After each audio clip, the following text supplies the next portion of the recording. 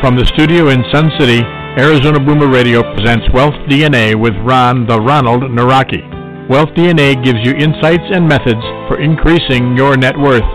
Ron's experience dealing with local and international markets give him insights that can be valuable to any investor. Now here's the host of the show, Ron Nawrocki. Hello and welcome to the Wealth DNA Radio Show. We're honored that you're joining us today, and yes, our show is live, and it's even a couple minutes late, so we're having a little bit of problem getting started, and therefore I'm not 100% sure if everybody is on yet. I've got to double check if we have the chat window working. Hopefully that is going, Pete, and you might want to send a quick chat if both Margie and our guest have been able to join us. But being live, you will be able to ask questions or add comments to the show, either using the chat window or calling into our producer. I'll give you more details shortly. And, of course, now I'm getting my feedback here, which I've got to shut off. So I'm hearing myself. I don't know if you're hearing me as well, but it really is annoying. So my apologies. I didn't have time to get that shut off. There's a way to do that, and unfortunately, it's never simple. So I think what I have to do is learn to put up with her until I can figure that out. But anyway, we're continuing our series on asset-based lending, which you also know as collateral-based lending. We will not be introducing another form of asset-based lending. Instead, give more detail on the most popular market for asset-based lending, residential real estate. We did a separate show on real estate as collateral to get lower interest rates rather than on unsecured loans. Now, for the last 9 or 10 years, the single biggest excuse for avoiding in real estate was the money lost during the crash we experienced during the Great Recession. That is, of course, a violation of the first commandment of investing: buy low, sell high. The result has been the same as for those who avoided investing in stock markets since 2008. Most investors know the housing market has improved since then, but few know how it looks today. Frankly, I hear many investors are expecting the next big real estate bubble to burst very soon, despite the fact that 2007 was the first major decline in housing prices since the 1950s. Our guest today for this housing market update is the undisputed expert on residential in this area and is well versed on the housing markets throughout the U.S. If you haven't listened to our prior shows with Michael, you may expect him to talk about how the world housing market is doing. Well, there is no such thing. There's also no such thing as a U.S. housing market. There are only local housing markets. If you've heard that maybe they're bulldozing entire city blocks in Detroit or some other northwestern city an excess supply of vacant houses, I can assure you that is not representative of the housing market in San Francisco, Seattle, or Scottsdale. Before we get started, I need to introduce my co-host today, who is a realtor in the Phoenix, Scottsdale area as well. Also works with today's sponsor, BI Solutions Corp. She's Margie. Welcome, Margie. Hi. Are you on with us? I am here. Okay, good. So I just have you a little bit too soft because of my echo, which I haven't figured out yet here. I know I do this every single year. I'm having to come in from overseas, and I'll think. Okay, but you can hear. Are you hearing my echo, or you're okay? You're okay. So I'm just losing you every once in a while. Oh, that's not good. Okay, so connection problems, and that I will explain. That the reason Margie is joining us. And Margie, make sure you pronounce your last name. It's spelled Z-Y-L-D, but pronounce it so everybody knows exactly what it is. Certainly, it's Wilder. Swilder. So you kind of put in a W in that sound so as well. Z-Y-L-D. A long W, yes. Long W. Go. And so welcome, Margie. And you ready with your questions for Michael? I am ready. Good.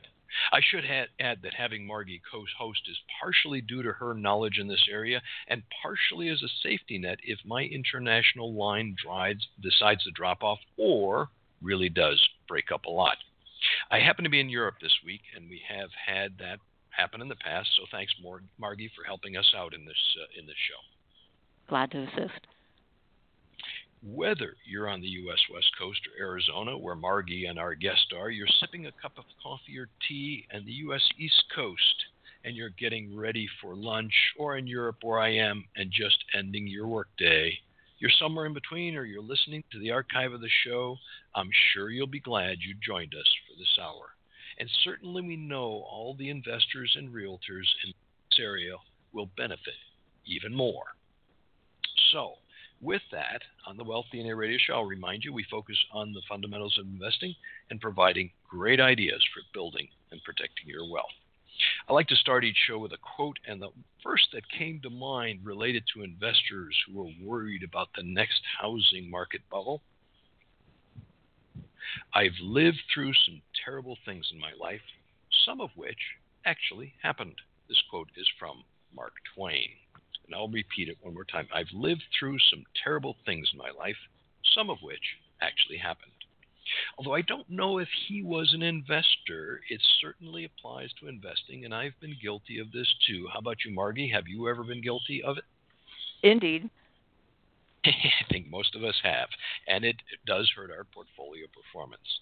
Well, today is Monday, July 25th, 2016. It is 9:08, I think, in Arizona, and 18:08 in continental Europe. It's the only day ever like it. We'll do everything possible to make it a great one. You're listening to the Wealth DNA Radio Show. I'm your host, Ron Nawrocki, and as we mentioned, have Margie Wilder, who is on as our co-show host today. The show airs every second and fourth Monday at 9 a.m. in Arizona. If you didn't reminder of the show, you should connect with us on Twitter or Facebook, where we post reminders. Just connect with The Ronald, put together as a single word. We'd like to thank our sponsor today, BI Solutions Corp., a residential real estate fund in the Phoenix Scottsdale area, for helping us put together and share this information with you. Now, I certainly hope you join us each time we air, but if you miss a show, and maybe even have missed ones with Michael before, just go to www.wealthdna.us, where we list each of the shows, both upcoming and archive. Now, we welcome your comments and questions during the show, as I mentioned. I recommend using the chat window below the radio player, and I'm not seeing it, Pete. Maybe it's my end. I'm going to try to refresh here. I've got a little slower internet than the average person, probably.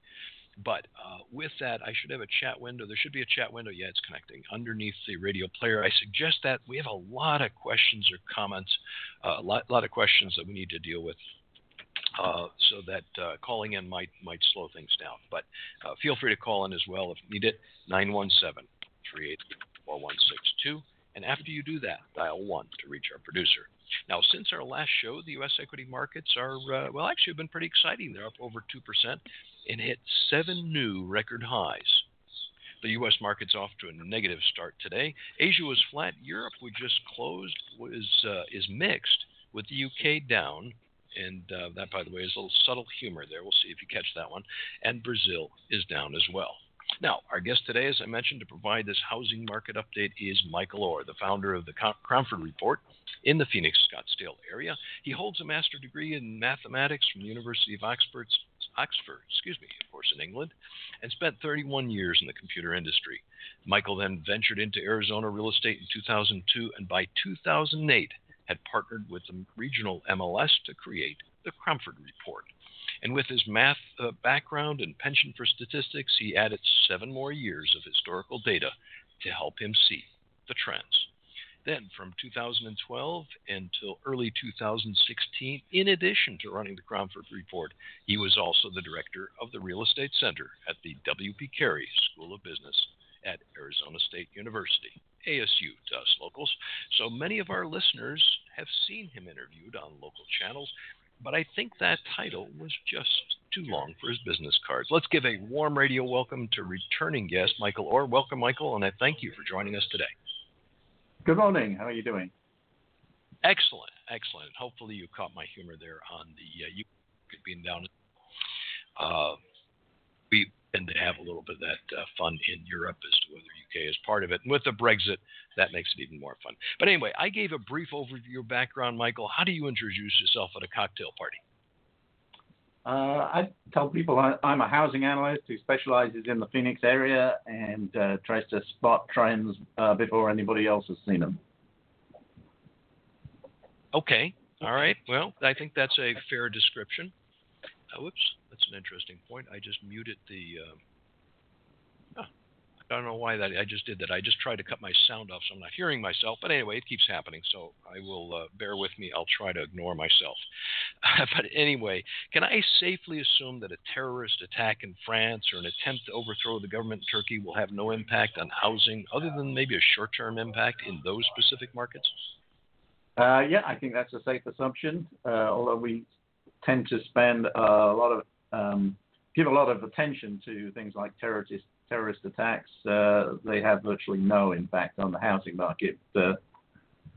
In fact, I would say that the things that have most effect on the housing market are things we pay very little attention to, like demographic changes, which tend to happen very slowly over time, and therefore they don't get to make headline news. Okay, so that'd be one of those that it's not in the news, but demographic would be one of those we should pay attention to. Okay, sorry, Margie. That's okay. What types of global events do you see having any kind of an impact on our housing? For example, at some of your seminars, you've mentioned low commodity prices as a concern. Well, yes. Last year, low commodity prices seem to be getting ever lower, although we've seen some recovery in quite a few of them this year. They have not had a significant impact on the Arizona market. In fact, they're probably a positive effect on the market in Phoenix because we're not really a producer of those commodities to any great extent. But they will have some impact on places that are very dependent on, say, oil and gas or coal or other raw materials. I think the sort of global events that you asked about that have an effect are those that affect confidence and, in particular, interest rates. So there will be a minor effect on interest rates and therefore the housing market in Phoenix for events like Brexit that you were referring to earlier, which has tended to improve. But before we dig into this specifics, would you share with our listeners how they'd contact you and learn more and the Cromford Report? What's, first of all, the website and an email if you're willing to give that? The website is www.cromfordreport.com, and Cromford is spelled CROMFORD, and my email is mike@cromfordreport.com. Okay, easy enough. Now, in the intro, I mentioned the U.S. stock market is near a record high. It actually just crossed 7 new record highs recently, and the U.S. bond market has been peak levels as well. Do you see any indication that investors are starting to rotate from those assets into real estate to hedge their portfolios against possibly those dropping? No, I don't, and I'm a little surprised. Normally, when the stock market is hitting highs, then the higher end of the real estate market is usually having a great time. And this was true last year when we hit the peak around June last year. We just come off 3 months of extremely positive signals in the luxury market in Phoenix, Scottsdale, and the surrounding areas. This year, the upper end of the market is pretty quiet and, in fact, is least well-performing part of the market. So I guess that's slightly puzzling, and it's certainly not what we normally see when the stock market is doing well. Okay. Or evidently somebody is not worried about it yet or not feeling enough of the effects to affect the high-end market, as you mentioned. Or maybe there are other effects that are swamping it, and I think that's probably the main thing. Okay. When you joined us last, and that happened to be May of 2015, by the way, I asked about whether the low oil prices, which obviously are one of the commodities, were having impact on some of the markets. You weren't seeing any noticeable impact at the time. How about North Dakota or Houston, Texas, for example, now a year or so longer in those low prices and declining production? Well, now we've seen things slow down in some of those areas, but not really go into a steep decline. I guess with the oil prices bouncing back a bit to the 40s or even for a little while into the 50s, things are not quite so bad in that industry. Houston, up to the problems in the oil and gas, has been an extremely strong market, a lot of people moving there. And although there's been quite a lot of job losses, the sort of flow of people into the area for other industries such as healthcare has meant that we still have a pretty low supply overall. Right now it has 3.7 months of supply, up from about 3.2. but that's nowhere near excessive. So what we're seeing is price changes are fairly modest. In fact, the average price for Houston in June was down 0.8%, but we're not seeing any serious decline because it's a much more diversified city than it used to be. Probably the biggest example of a declining market would be a smaller area like Midland, Odessa, where oil and gas is the predominant industry. And when I checked there, the average prices have dropped 7% year over year as of May. But that's after a period of 25 years of very stable and consistent growth. So you could count that as a correction. If the oil production stays low, then I think house prices in Midland, Odessa are likely to go down quite a bit.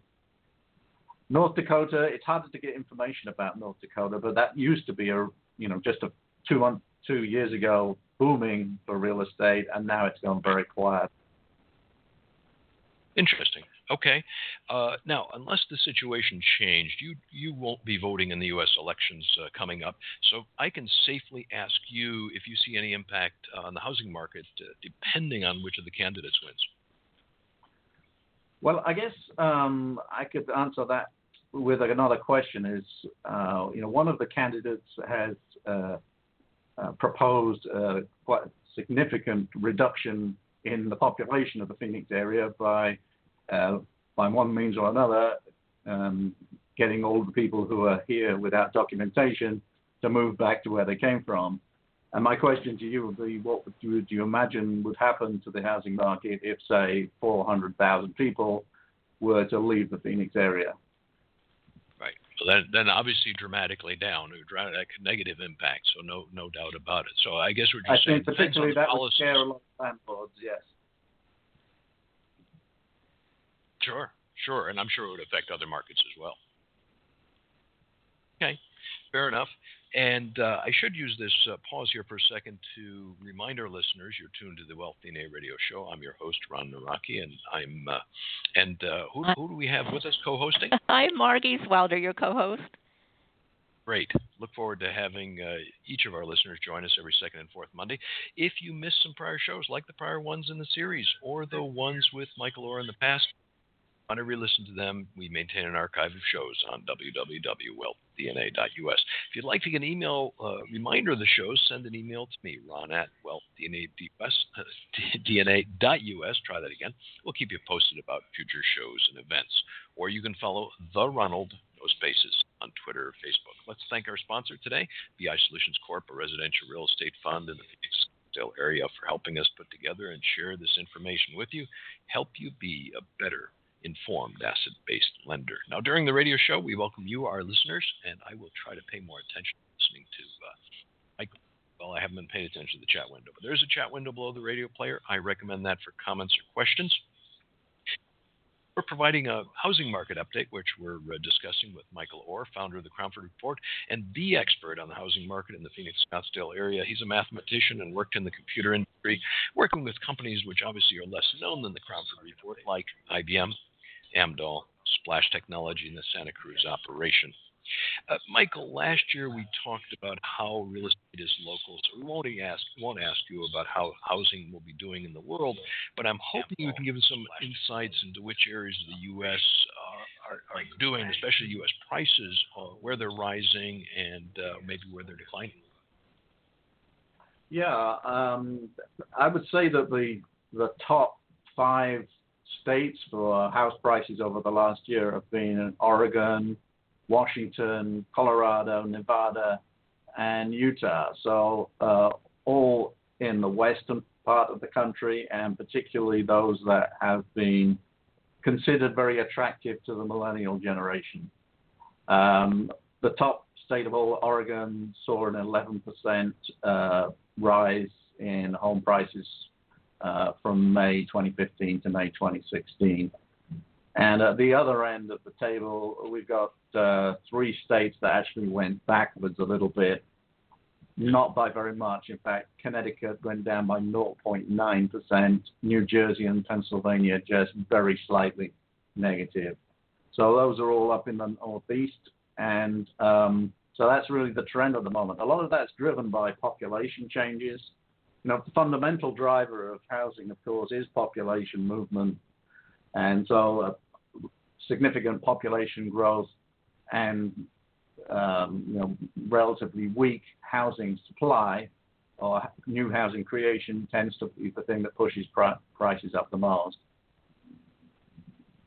Right. I say he just answered both of my questions. Well, how many? Let me go a little bit deeper though on that one. I was going to ask, and hoping Margie was going to ask, any that are kind of over 5% increases. When you talk about the biggest increases, are they 1-2%, or how big are we talking in those? Oh yeah, well even Arizona is over 5%. That's currently rated at 5.8%. That's in 10th position, so we're actually in the top 20%. And the others that are over 5%, I look at this as 18 states out of I count 51 because we've got DC in there too. So 18 of them have got 5% or more. And I gave you the top 5. The others that are doing pretty well: Florida, Idaho, Texas, California, Tennessee, Michigan, Georgia, Rhode Island, Montana, South Carolina, Minnesota, and Hawaii. They're all 5% or more. So that's a pretty good list. And the housing market has been pretty strong over the last 12 months.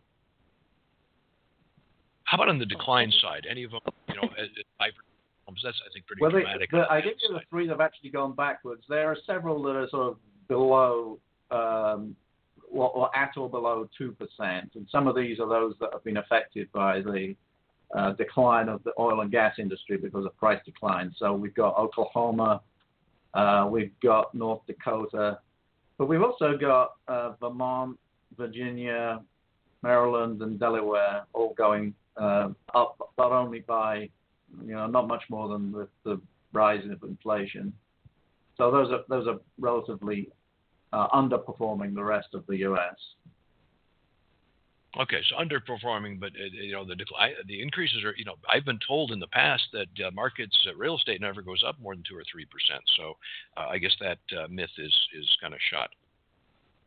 Well, we're coming back from a significant bust, and so it's not unusual that after during the recovery, prices should go back faster than average. But we're seeing some continued inflation in home prices and increases in rental prices because across the whole country we've built fewer homes. There are fewer homes available compared with the rise in the population. So some of the states that we're talking about that have not seen big increases are those where population has not increased. Somewhere like Vermont and Maine have got static populations or very low growth, whereas Arizona has enjoyed pretty strong growth in population year to year ever since the end of the Second World War. And although people have said, well, it's not as strong as it used to be, it's still the sort of growth rate that many states would just love to have. Well, let me dig one step deeper here on this construction. You've mentioned this many times that since 2007 there has not been enough. Is the current pace of construction, closing that gap, or is it still keeping us even further behind in terms of population growth and the need for housing, I guess is a better term? It's starting to close the gap, but there's still a significant gap. If we look at Maricopa County, for example, the population growth between 2010 and 2015 is 9.2% over those years. And the increase in housing units is only 3.3%. So there's like a 3-to-1 ratio between people and housing growth. And so we've had to go from 2.3 people per housing unit to 2.5. That's not excessive, but it still means that we've still got quite a lot of pressure. And the other problem that really makes it more difficult is a lot of those housing units are really at the higher end of the market, whereas a lot of the people that have come here want to buy homes or rent homes at the more affordable end of the market. So we've got a big mismatch between supply and demand in terms of the pricing. And that's probably as extreme as I've ever seen it. We've got real shortages under 200,000 or for rent under about 1,200 a month. But at the higher end, rents over 3,000 or homes over $1 million, there's a lot of homes available, and sellers and landlords are having much more of a difficult time trying to get those homes sold or occupied. Most of the construction I'm seeing recently is apartment buildings. Is that due to the banks still not lending to individuals? Well, actually, we have seen a lot of apartment buildings, and that's really recovered back to the level of 2005-06. But in terms of total units, single-family construction, single-family is a bigger business. It's just spread more widely. So, for example, this year, I'm expecting to see about 20,000 single-family permits and maybe 7,500 multifamily units, but principally apartments. So single-family is a bigger business, but a lot of those homes are in the sort of far-flung areas, so you don't necessarily see them driving around, whereas the apartments are going up in Scottsdale and Tempe and Phoenix and Chandler, and so they tend to be more visible. I'd say in terms of lending, that what's changed there is that the big banks are just not very interested in mortgages compared with where they used to be. And a lot of lending is being done by the much smaller organizations that are a little bit more nimble and less risk averse. The banks have become very risk averse on lending for housing because I think they were beaten up so much by the government, by everybody else, for being responsible for or at least they claim to be responsible for the housing crash. Therefore, they tend to require a lot of documentation and have some fairly rigid underwriting rules, which means that loan production is nowhere near what it used to be. But if you've got a job and you've got a pretty good ability to document your earnings, then it's not that difficult to get a loan these days. You just have to provide a lot more paperwork than you did, say, 10 years ago. Well, on this lending, though, that brings another point. We're at record low interest rates, so obviously people want to borrow. We're not seeing that, appetite by the banks, as you said, and as you said, they've been sued by the government an awful lot, so they're not going to be real anxious. Plus, we've got this new 35,000 or more pages of Dodd-Frank legislation, and banks don't want to lend when interest rates are real low. They don't make much money at that. Is it this combination that's kind of holding mortgage lending down until rates start to rise again? Well, mortgage lending is increasing slowly. It's just not bouncing back. We're still seeing about 18% of home purchases in the Phoenix area being done with all cash. But that's actually the lowest percentage for many years. So lending is starting to come back. I would regard about 10% cash as being normal and 90% loan-based. So we still got quite a way to go. You're absolutely right. When interest rates are very low, and we are pretty close to the record low right now, the big banks aren't going to make a lot of money out of mortgage lending, so they don't put a lot of time and resources into it. They've got plenty of other things. But a specialist mortgage company that does nothing else other than mortgages, they're pretty active and growing quite fast, and they're providing a lot of fuel for the current state of the market, which is, I think, pretty positive. The housing market for the first half of 2016 has done extremely well in terms of sales volumes, in terms of stable growth in pricing. It's not dramatic, but it's healthy. Super. Last year you mentioned boomerang buyers and the potentially large impact they could have on demand. Remind our listeners who the boomerang buyers are, and are you seeing indications they are returning? Well, the boomerang buyers, to define them, they're people who went through either a foreclosure or a short sale during the big bust. So that was primarily between about beginning of 2008, and we really petered out at the end of 2013. So there's a long period there where people went through tremendous upheaval, and after a few years have passed, these people come back into the market because their credit has been repaired. They're no longer in the penalty box. They can get a loan again, and so they are providing quite a significant part of the demand in some areas. One new home builder reported that about 30% of the people coming to buy their homes were effectively boomerang buyers. So that's a pretty significant proportion. Wow. Yeah, no, that really is. How about the other audience, which are the millennials? We've debated, and you've made comments on this as well, that millennials aren't real anxious to become home buyers. They've gone through crises. They want to be flexible. Jobs aren't as. Are you seeing some evidence they are starting to contribute to demand for housing and condos and townhouses and whatever else in this whole single-family market? Well, they are becoming more significant because they now outnumber baby boomers. For the first time this year, there are more millennials than baby boomers. We're not creating any more of either generation, but the baby boomers are now entering a period when they start to decline in number. What the millennials are doing differently from any previous generation is they're really putting off a lot of the life events for later in life, in particular having children. Fertility rates for people in their 20s are at record lows, and a lot of people are saying, well, maybe they'll catch up in their 30s. But right now, the rate for which people get pregnant for the first time and the number of children per family has been declining amazingly quickly because of the priorities of the millennials. So that tends to mean, if you don't have children, generally you have a more tendency to change location. You don't sort of buy a house and settle down near a school. Once people have got children in school, they tend not want to disrupt the schooling too much. That means they put down roots for a bit longer. All that is not happening. So millennials have tended to rent a lot more. They've tended to move to one area to another to try and improve their career. So they're definitely not as significant in home buying as the baby boomers or Gen X were at the same age. But there are just so many of them that they are still a very significant part of the home purchasing group. And that's starting to have effect on the type of homes that people want to buy. The millennial tastes are quite different from their parents as well. So they don't necessarily need as much space. They're not so keen on large numbers of cars.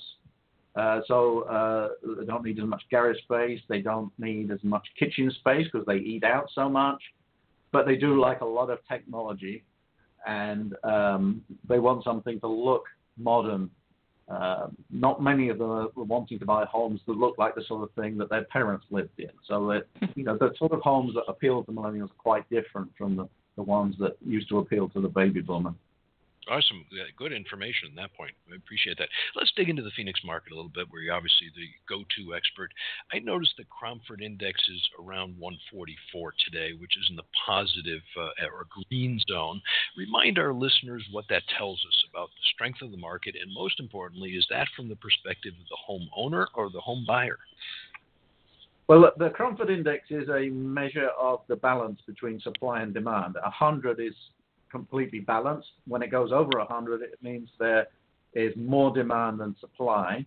And when it's below 100, it means the opposite. Obviously, when there is more demand than supply, that tends to be good for sellers, good for prices going up. And of course, that number is for the entire market. It is still very local, and in particular, different things are happening at different price ranges. But overall, the main driver of the situation at the moment is a continued lack of supply. We've only got 73% of what I would consider a normal supply for the time of year. So we're missing a lot of home listings, and the missing ones are really all under 250,000. Demand is slightly ahead of normal. It's about 5% above normal, which is healthy, but it could be a lot more if lending was actually, if the spigot was turned and home loans were approved at a greater percentage. But 145 is still a pretty positive number. And to put that in perspective, it varies a lot by city. A city like Avondale, which has got relatively low supply and affordable pricing, its market index is above 200. So, it's very tough to buy in Avondale because there's just not much available and you're competing with a lot of other buyers. In contrast, in Paradise Valley, it's well below 100. That really does explain some things about trying to buy properties in that market, Mark. You guys, that explains our dilemma. Yeah. Now, before we continue, and especially if our listeners just tuned in, you're listening to the Wealth DNA Radio. I'm your host, Ron Nawrocki, and we have our co-host, Margie, with us. on the archive, and if you missed prior shows, you can find them in the archive, which is wealthdna.us. Let's thank our sponsor today, BI Solutions Corp., a residential real estate fund in the Phoenix, Scottsdale area, for helping us put together and share this information, including providing us a co-host. Our guest is Michael Orr, founder of the Cromford Report, which is the best source for information about the housing market in the Phoenix, Scottsdale area. We're providing a housing market update with his help, and that's what Michael and the Cromford Report are all about. If you just tuned in, you'll want to go back to the beginning of the show soon after we finish. The same link will take you there. Our producers really make it easy for you. Michael, did you want to comment on Paradise Valley real quick? You started in? Yeah, I was going to use that as an example. Obviously, Paradise Valley is one of the more expensive parts of town, and there the Cromford Index is just below 80. So we have a lot more supply than we need for the number of buyers, and prices are tending to go down. So you've got a big contrast there with many parts of the West Valley appreciating into double digits, and other parts in the Northeast Valley either static or declining in price. And so it's very difficult to describe the market in just a couple of sentences. Exactly. Last year in May, you mentioned the average price was $132 a square foot. How much higher are they now? Right now we're at around 138. We did reach 142 in June.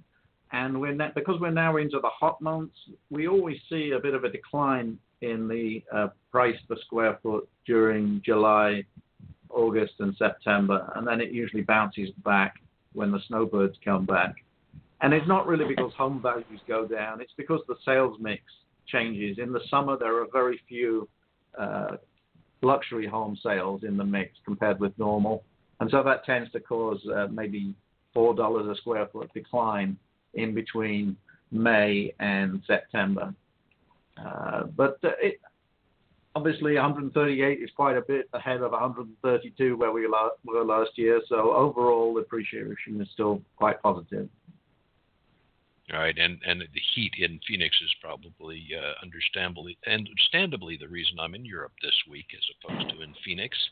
But going back to the Cromford Index for just a moment, and I apologize, I didn't hear that tail end on the lower ones. So Margie, thanks for catching that. Again, I'm having this echo coming in, which is a problem. But anyway, the Cromford Index components are telling us that really the tight supply is the key driver. It's not the high demand that's driving the prices upward and kind of heating up the market. That's right. The demand is pretty normal, just a little bit ahead of normal. And considering how low interest rates are, you would think demand would be stronger. But interest rates are not really the key factor in the housing market, even though a lot of people on Wall Street seem to think they are. The real factor is the loan approval rate. And if banks are not particularly excited about writing loans, then you don't get a lot of loan approvals, and that's what really controls effective demand. But the supply is a problem area, and the supply really is, we're not seeing any solution right now to the problem that we don't have much supply at the affordable end. And by affordable, I mean below $200,000. You can still buy a new home at well below $200,000, but you've got to move a long way out from the center to do that. You know, in South Buckeye or in Maricopa or Casa Grande in Florence, you can still get quite a nice new home for less than $200,000. But as soon as you get into the sort of within the freeways, you're not going to find a new home at that price, and even the resales are pretty scarce. And if one does come up, you know, you're talking about possibly dozens of different offers for it. So it's a pretty tough market for a buyer. Wow. Rental demand continues to be very strong and rents are rising. Is that a problem since wage growth is pretty flat? It's a big problem. Even though we're now seeing a little bit of wage growth, it's nowhere near the growth in rents. And I was just taking a look yesterday at what's happened to the rents reported on MLS. In the most recent month, the average rental rate was 85.1 cents per square foot per month. Now, if you're in California, that seems pretty cheap, particularly if you're in San Francisco. But last year it was 81 cents. and 2 years ago 75 cents, and the year before that 69 cents. So we've seen a 22% rise in the average rent in just 3 years, and I don't think there's many people who've seen their earnings go up by 22% in 3 years. So the typical tenant now has a lot less to spend on things other than their housing, and that makes them feel like the economy is not doing well, because what they've got left to spend is gone down rather than up. Obviously, it's great news for landlords, and anyone who owns real estate has had a very good time over the last 3 or even 4 years. But those who don't own real estate have been missing out on that wealth. Wow. Now, on this topic, I want to dig one level deeper because of this affordable housing, which you've highlighted on this show a number of times before. I've seen a couple developments with small rental homes on very small lots that are obviously therefore more affordable. Do you see any other signs that the shortage of affordable housing will be addressed in the near future?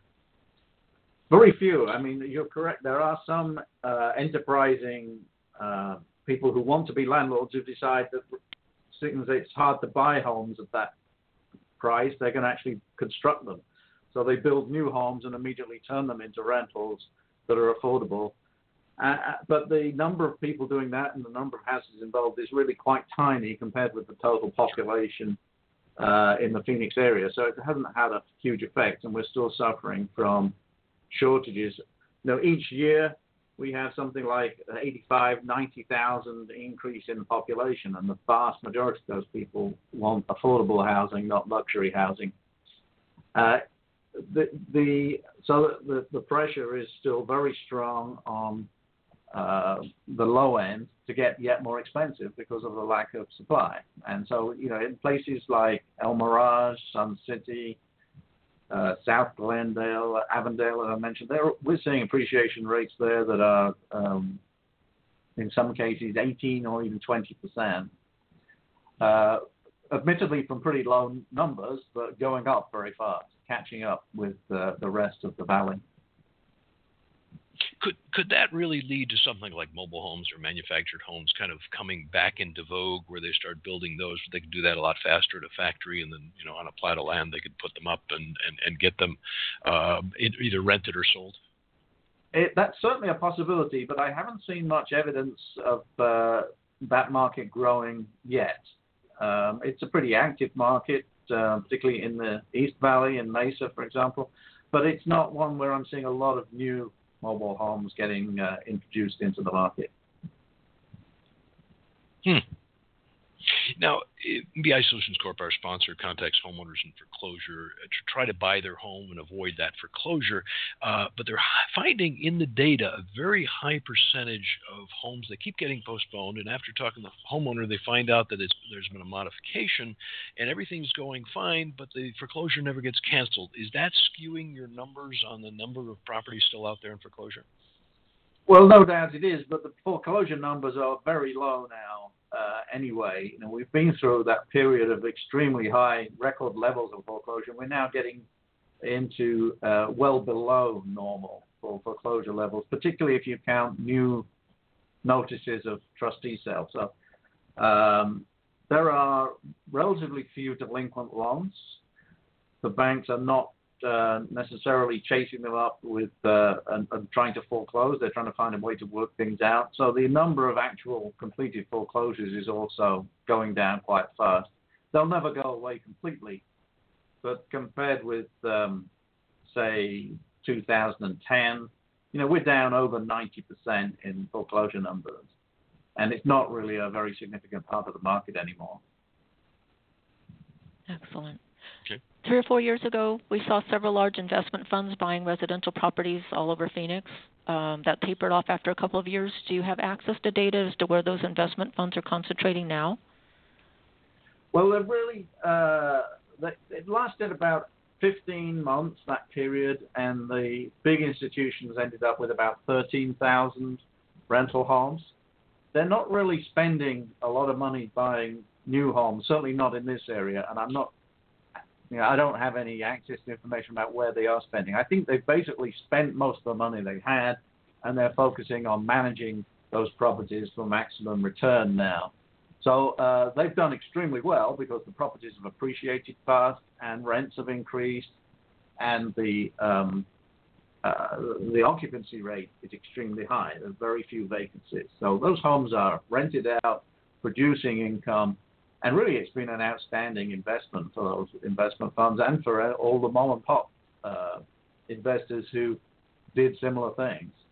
I mean, between 2009 and 2012, there was really an amazing opportunity to buy homes at extremely low prices. And so most people who got into the landlording game have been very pleased with the results.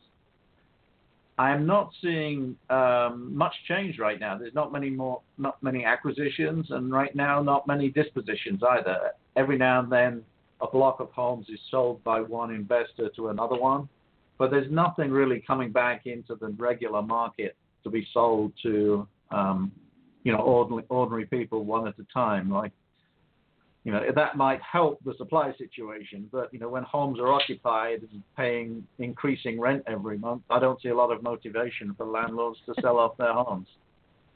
Fair point. Let me go back to home building, which obviously is a sore point since they haven't been building enough.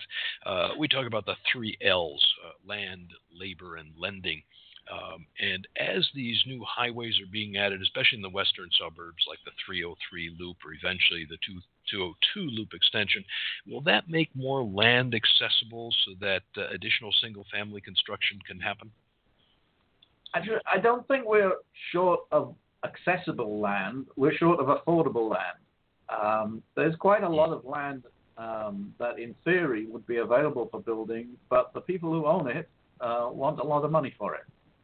And they're not in a hurry to take less than full price. So there's a bit of a standoff, I would say, between the builders and the landowners that say, the builders say, at my current prices, I can't build homes on your land and make any profit. So you need to drop the price.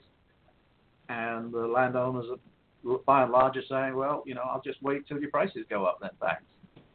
And so, that's one of the reasons why we're not having enough housing construction is the builders aren't going to build homes and lose money. They will just prefer to sit on their hands and do nothing. We are seeing other constraints, too, to how many homes can get constructed, because we're pretty short of several of the skilled labor areas that we need to construct homes. And we don't have as many people as we would like to do framing or to do wood carpentry, concrete laying, drywalling, roofing, all of these skilled areas. We're pretty short of crews to do that. So there's a limit to how many homes we can get constructed just based on the labor force.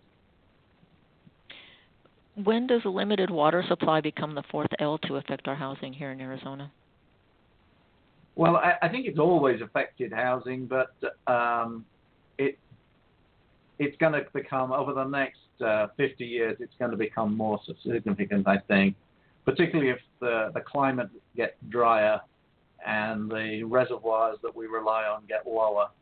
I mean, nobody knows for sure how the climate's going to change, but the last 10 years have not been particularly good. If you go out and look at Lake Mead and Lake Powell, they don't look anywhere. They're at well below 50% full. I think that's going to affect agriculture first. Many people don't realize this, but building a housing development on top of alfalfa fields actually uses less water than the alfalfa did. So I think what you're going to gradually see is less and less agriculture in central Arizona, but housing will continue as long as there is reasonable supply. There is reasonable supply when you develop on agricultural land because the plants had to get water, so it's almost a given that you'll be able to have enough water for the homes.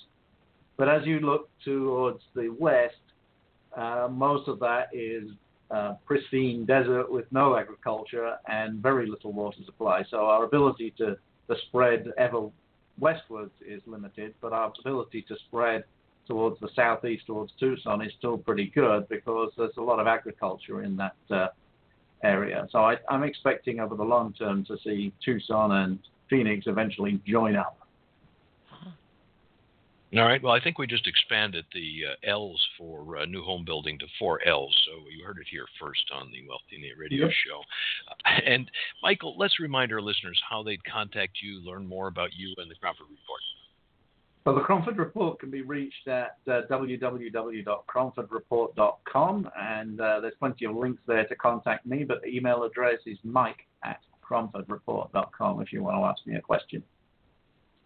Okay, fair enough. Let me throw in one more before I let you kind of close out for us. You freed up some time working for ASU. Can we expect Cromford Report to debut in Tucson or other markets in the U.S. Sometime in the near future? Well, I know it sounds like I freed up some time, but I was working at ASU. I was doing about 100 hours a week, so by freeing up ASU time, I'm now still working weekends, but a little bit less than 100 hours. And as I'm turning 65 this year, I'm not really too excited about expanding my working hours. However, and they're not making more baby boomers. I do remember that. They're not making any more baby boomers, no. Well, they're not making any more millennials. Well, that's true too. Well, Michael, we've covered a lot of aspects of the housing market update. And you're always fun to have on. Good sense of humor as well as obviously very knowledgeable. Are there some key ones you'd like to add or emphasize? Sorry, I didn't catch the question. Oh, I was just going to say, are there any additional factors or aspects of this housing market you would like to add or maybe emphasize? Well, I think I referred briefly to the demographics being a thing that doesn't get talked about much, but that tends to have a slow but significant impact on housing. And the thing that's really startling when you look at the Census Bureau numbers for Maricopa is the difference in growth in population by age group. Now, I said Maricopa had grown by 9%, but the growth for people over 65 is actually 28%. And for people under 5 is minus 4%.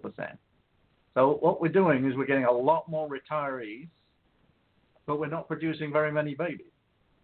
And I think that could have quite a significant impact on housing and on other aspects. With 4% drop in the under 5s, it means future school enrollments will be down rather than up, even though the population is up.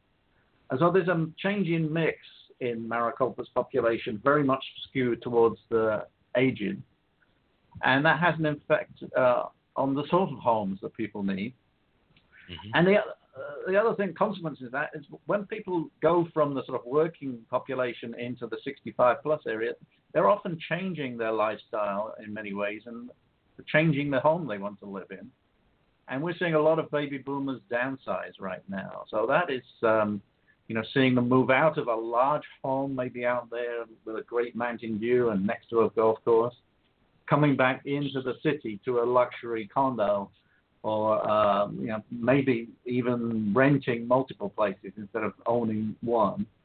So it's there's a lot of different decisions being taken that's making the next few years quite interesting, driven by these sort of changes in lifestyle, which they're hard things to capture by numbers, but they do have a significant effect on the market. And they are predictable. Very, very good points. I mean, that probably, I just learned a lot that I need to go and be factoring into longer term plans as well, because it looks like over 55 housing has become more important.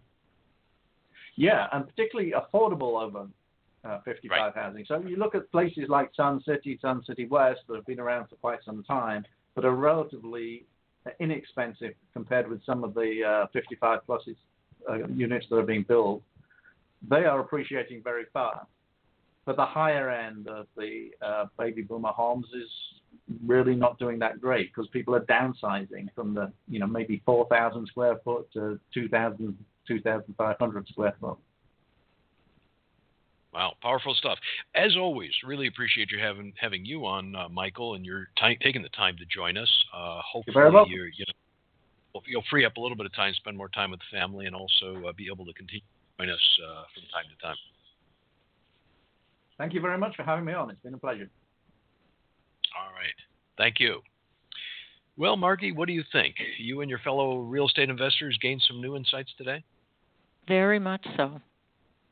So I guess the only thing better would be if we had Michael on for 2 hours. Indeed.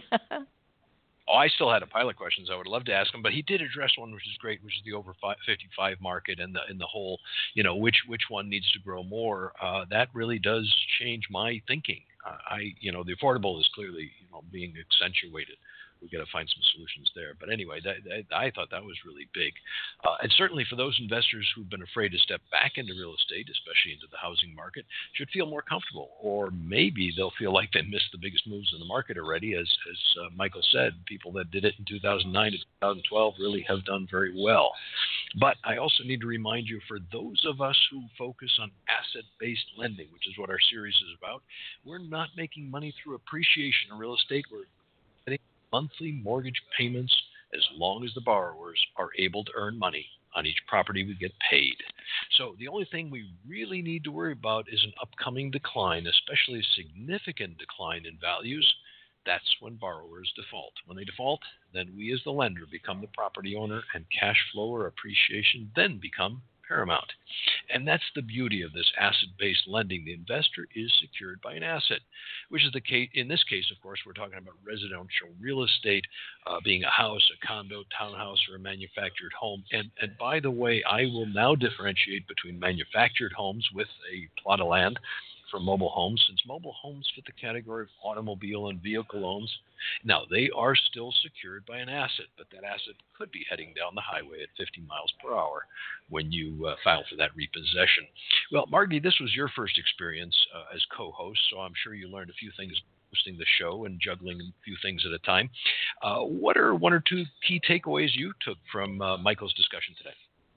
Oh, definitely future growth possibilities in the valley, since we have such a shortage in housing supply at this time.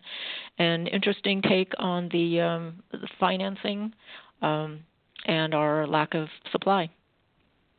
Yeah, no, very good. And obviously, a lot of value in all this stuff. But I was just curious what impacted you. What kind of grabbed you first? So perfect, thank you. In many of our shows, we share different ways of investing to diversify your portfolio beyond stocks and bonds, and real estate-backed mortgage loans, in essence, are a great example. I'm certainly not worried about a housing bubble anytime soon. Well, different story in the million-plus market. Maybe there are too many of those. And as a subscriber, or as both of us being subscribers to the Cromford Report, I know we'll have plenty of warning before the housing market turns negative. So if the housing market does turn negative, that, by the way, doesn't mean we'll go ahead and sell all our real estate and mortgage-backed loans. But we'll be far more cautious on future investments. I want to have some dry powder to provide those mortgage loans to investors if prices did go lower. Now, in the meantime, remember, one of the best ways to build your wealth and your portfolio, tune into the Wealth DNA radio show every second and fourth Monday of the month. Regular listeners know our objective is to share the fundamentals of investing and provide great ideas for building and protecting your wealth, and to help you and 1 million other people become millionaires. Today's show, it just might be the one that helps a few listeners become millionaires. And I certainly hope Mark Twain's quote helped you see why fear of investing costs portfolio performance. And as I said, I've been guilty too. I've lived through some terrible things in my life, some of which actually happened. And there's nothing like getting some objective and accurate information, as we did from Michael, to help us stop worrying about the unknown. If you missed part of today's show, you want to recommend it to some friends, link in the announcement that you got is the same. That will take you to the archive version. And, of course, you'll always find the full list of past shows there on www.wealthdna.us. I'd like to thank our sponsor today, BI Solutions Corp., a residential real estate fund in the Phoenix-Scottsdale area, for helping us put together this show. They specialize in asset-based lending using residential properties as assets. And thanks, Margie, for joining us and helping out. Fortunately, I did not drop off, but it's great having you, and I'm sure we're going to do this again if you're willing to. I'd love to. The next Wealth DNA radio show, second Monday of August. Can you believe it's August already? Boy. Monday, August 8th, 9 a.m. Arizona time, same place, same time. We'll be talking about a variety of forms of asset-based lending with Robert Zadek. He is a lawyer, a radio show host, and an expert on asset-based lending. He gets to see asset-based lending from a perspective. I won't tell you what it is. Just be sure to join us. The full lineup of guests and topics on wealthdna.us. You'll find the archive of past shows there too. I should add, for the next show, I will be back in the Phoenix area. Now, if you have some comments or questions about this show or others, you haven't received my emails reminding you of the show, send an email to ron@wealthdna.us or follow The Ronald, all one word, on Facebook or Twitter. We'll keep you posted about future shows and events. Happy investing and thinking about how you can profit from asset-based lending in real estate.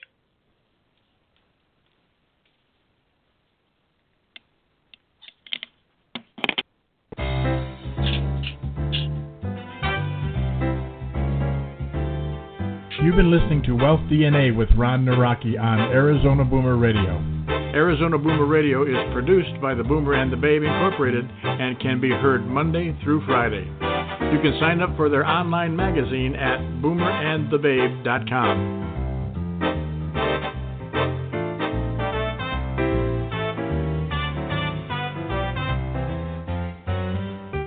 To reach the Boomer and the Babe, email host@boomerandthebabe.com or friend them on facebook.com/boomerandbabe.